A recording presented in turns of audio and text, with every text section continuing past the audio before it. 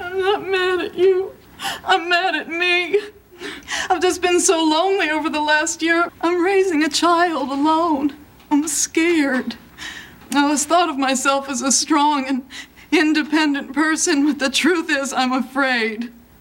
And that's from Fraser. And if you've been in that situation or a similar type of situation, what do you do? Or what advice would you give her if you have survived that type of a situation?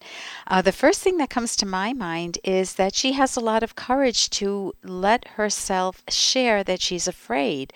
Rather than burying it, she's bringing it out in the open and she's facing her fear and she's naming what it is. She's saying, I'm afraid to raise a child alone. So the first thing is face the fear, name it to yourself, and then get specific. What in particular is she afraid of? Is she afraid that she'll make the same mistakes her parents made?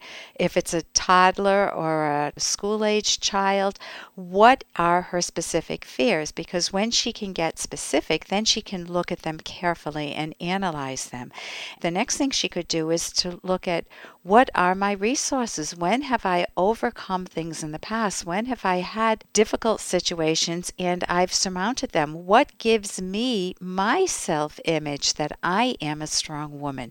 What are the particulars? And she might remember times when, even though I was jobless, I was able to go out and I got turned down a lot, but I was able to find a darn good job. And she might be able to see situations in her own life where she was successful. She also mentioned she was lonely and she could reach out. I mean, she is reaching out to Fraser in this case, but she can reach out to other people who she knows. Sometimes when you feel really fearful and lonely and you see yourself as a strong woman, you don't want that side of you to be shown to the world, that you feel vulnerable. But if you can find trusting people and share your vulnerability, the loneliness starts to diminish. You feel like you have support and people have your back, so to speak. So she can, with some work, it wouldn't happen right away. She could reframe this as an opportunity for a challenge for herself to increase her strength and to do so with new skills by reaching out to others and by remembering the strengths that she does have and by getting specific. I'm Dr. Ellen Kenner, and my show is The Rational Basis of Happiness, and you can call me toll-free 1-877 Kenner. That's toll-free 1-877-DRKENNER. And let's turn to the phone now and welcome Bobby. Bobby, you're having some difficulty with relationships? Yeah. Generally speaking, I have trouble enjoying things, and generally it is very difficult for me to feel anything about feeling good, I guess. And from what I understand, the closest thing I can attribute that to is something called anhedonia. Just not feeling any pleasure in life. Right. My question specifically is, what can be done to mitigate the damage that anhedonia does to the people, like relationships and the people in your life? Okay, the first relationship that you want to focus on is your relationship with yourself. And you want to be as kind and as loving and endearing to yourself. So if you've not given yourself permission to laugh hysterically or go after a sport or a hobby that you love or find a career, how old are you, ballpark? 25. So you're still designing your life, so to speak, Bobby. You're still young.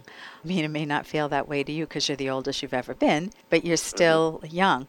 You want to understand first of all, you want to be kind to yourself and you want to give yourself permission to embrace values. When I say values, I don't mean faith, hope, and charity. What I mean are loving your life, the goodies in life, like the values in my life of ballroom dancing. They're doing something silly with my husband or having a good night with friends. You want to learn how to embrace those. And if you don't know how, you can build skills in any of those areas because something got you to where you are today. And for some reason, you've dampened your emotions. Tell me, am I off base there or not? Do you allow yourself to feel strong emotions apart from fear and anxiety? I don't really. I mean, I feel like in general, I distance myself from it, but I don't know how to get it back. Okay, I don't so really get this. if you could give that distance a voice, what guidance is that distance telling you? Uh, I'm not. I guess I don't. I don't like. I'm not worth being happy.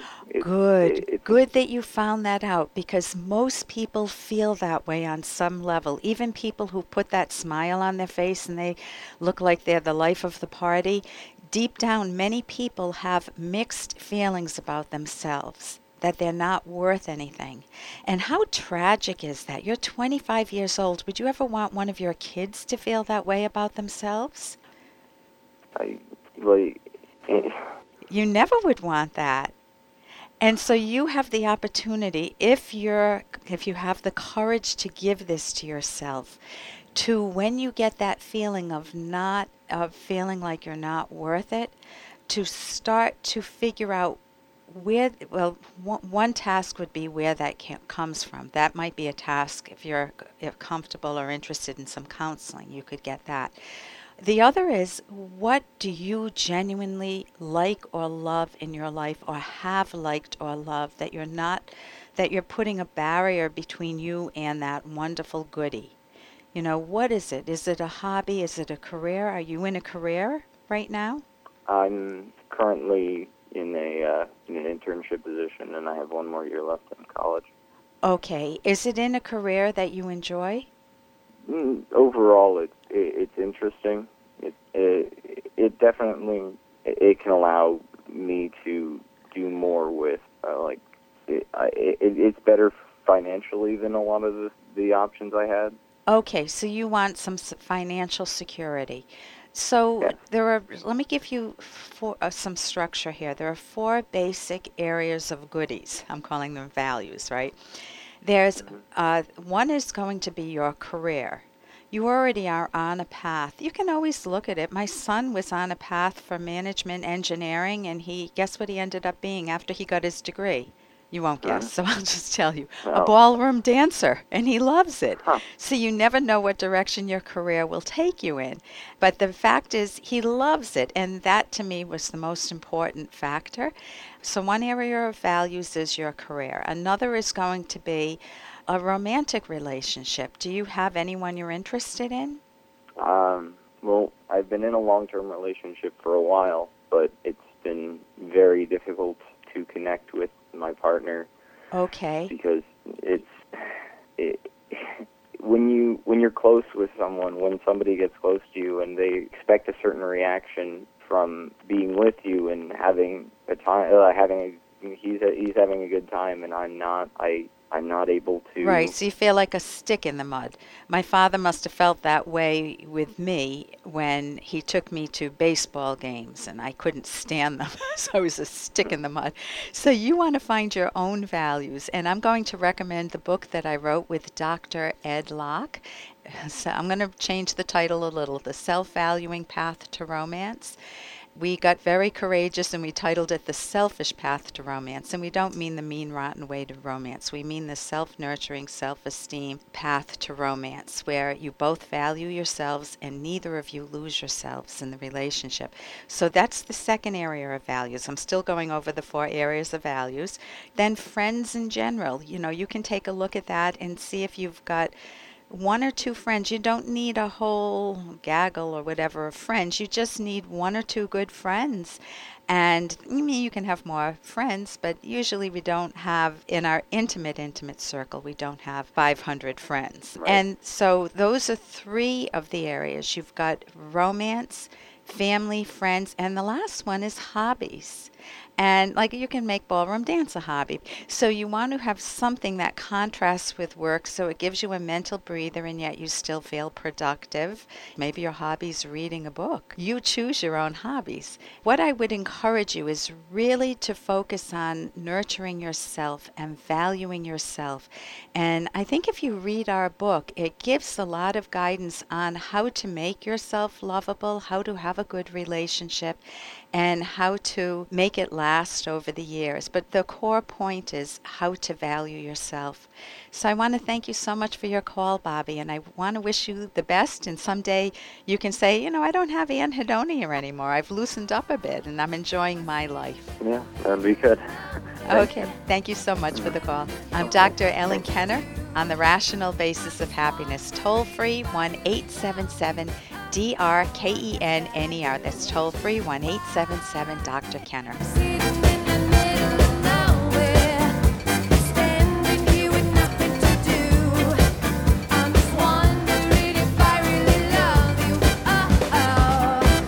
I need to feel important. Instead, I'm living in the shadows of her life. Her family and friends are everything. I feel invisible. I thought my husband's love would be enough to help him get over my affairs. Why can't he just forgive and forget? What does he think he is? Perfect? He's so selfish. How many lose themselves in a romantic relationship, feeling unimportant, taken for granted? Or perhaps they lie or cheat and think their partner should forgive and forget. I am Dr. Ellen Kenner, clinical psychologist and co-author with Dr. Edwin Locke of the Romance Guidebook, The Selfish Path to Romance. Provocative title? I know. By selfish, we mean the self-valuing, self-nurturing way to romance. You never want to lose yourself in a relationship. You want to create a win-win partnership to value your own and each other's goals and dreams. Discovering how to be true to yourself in a romantic partnership is learnable and key to romantic happiness. Check out our book with its daring title, The Selfish Path to Romance, at Amazon or selfishromance.com.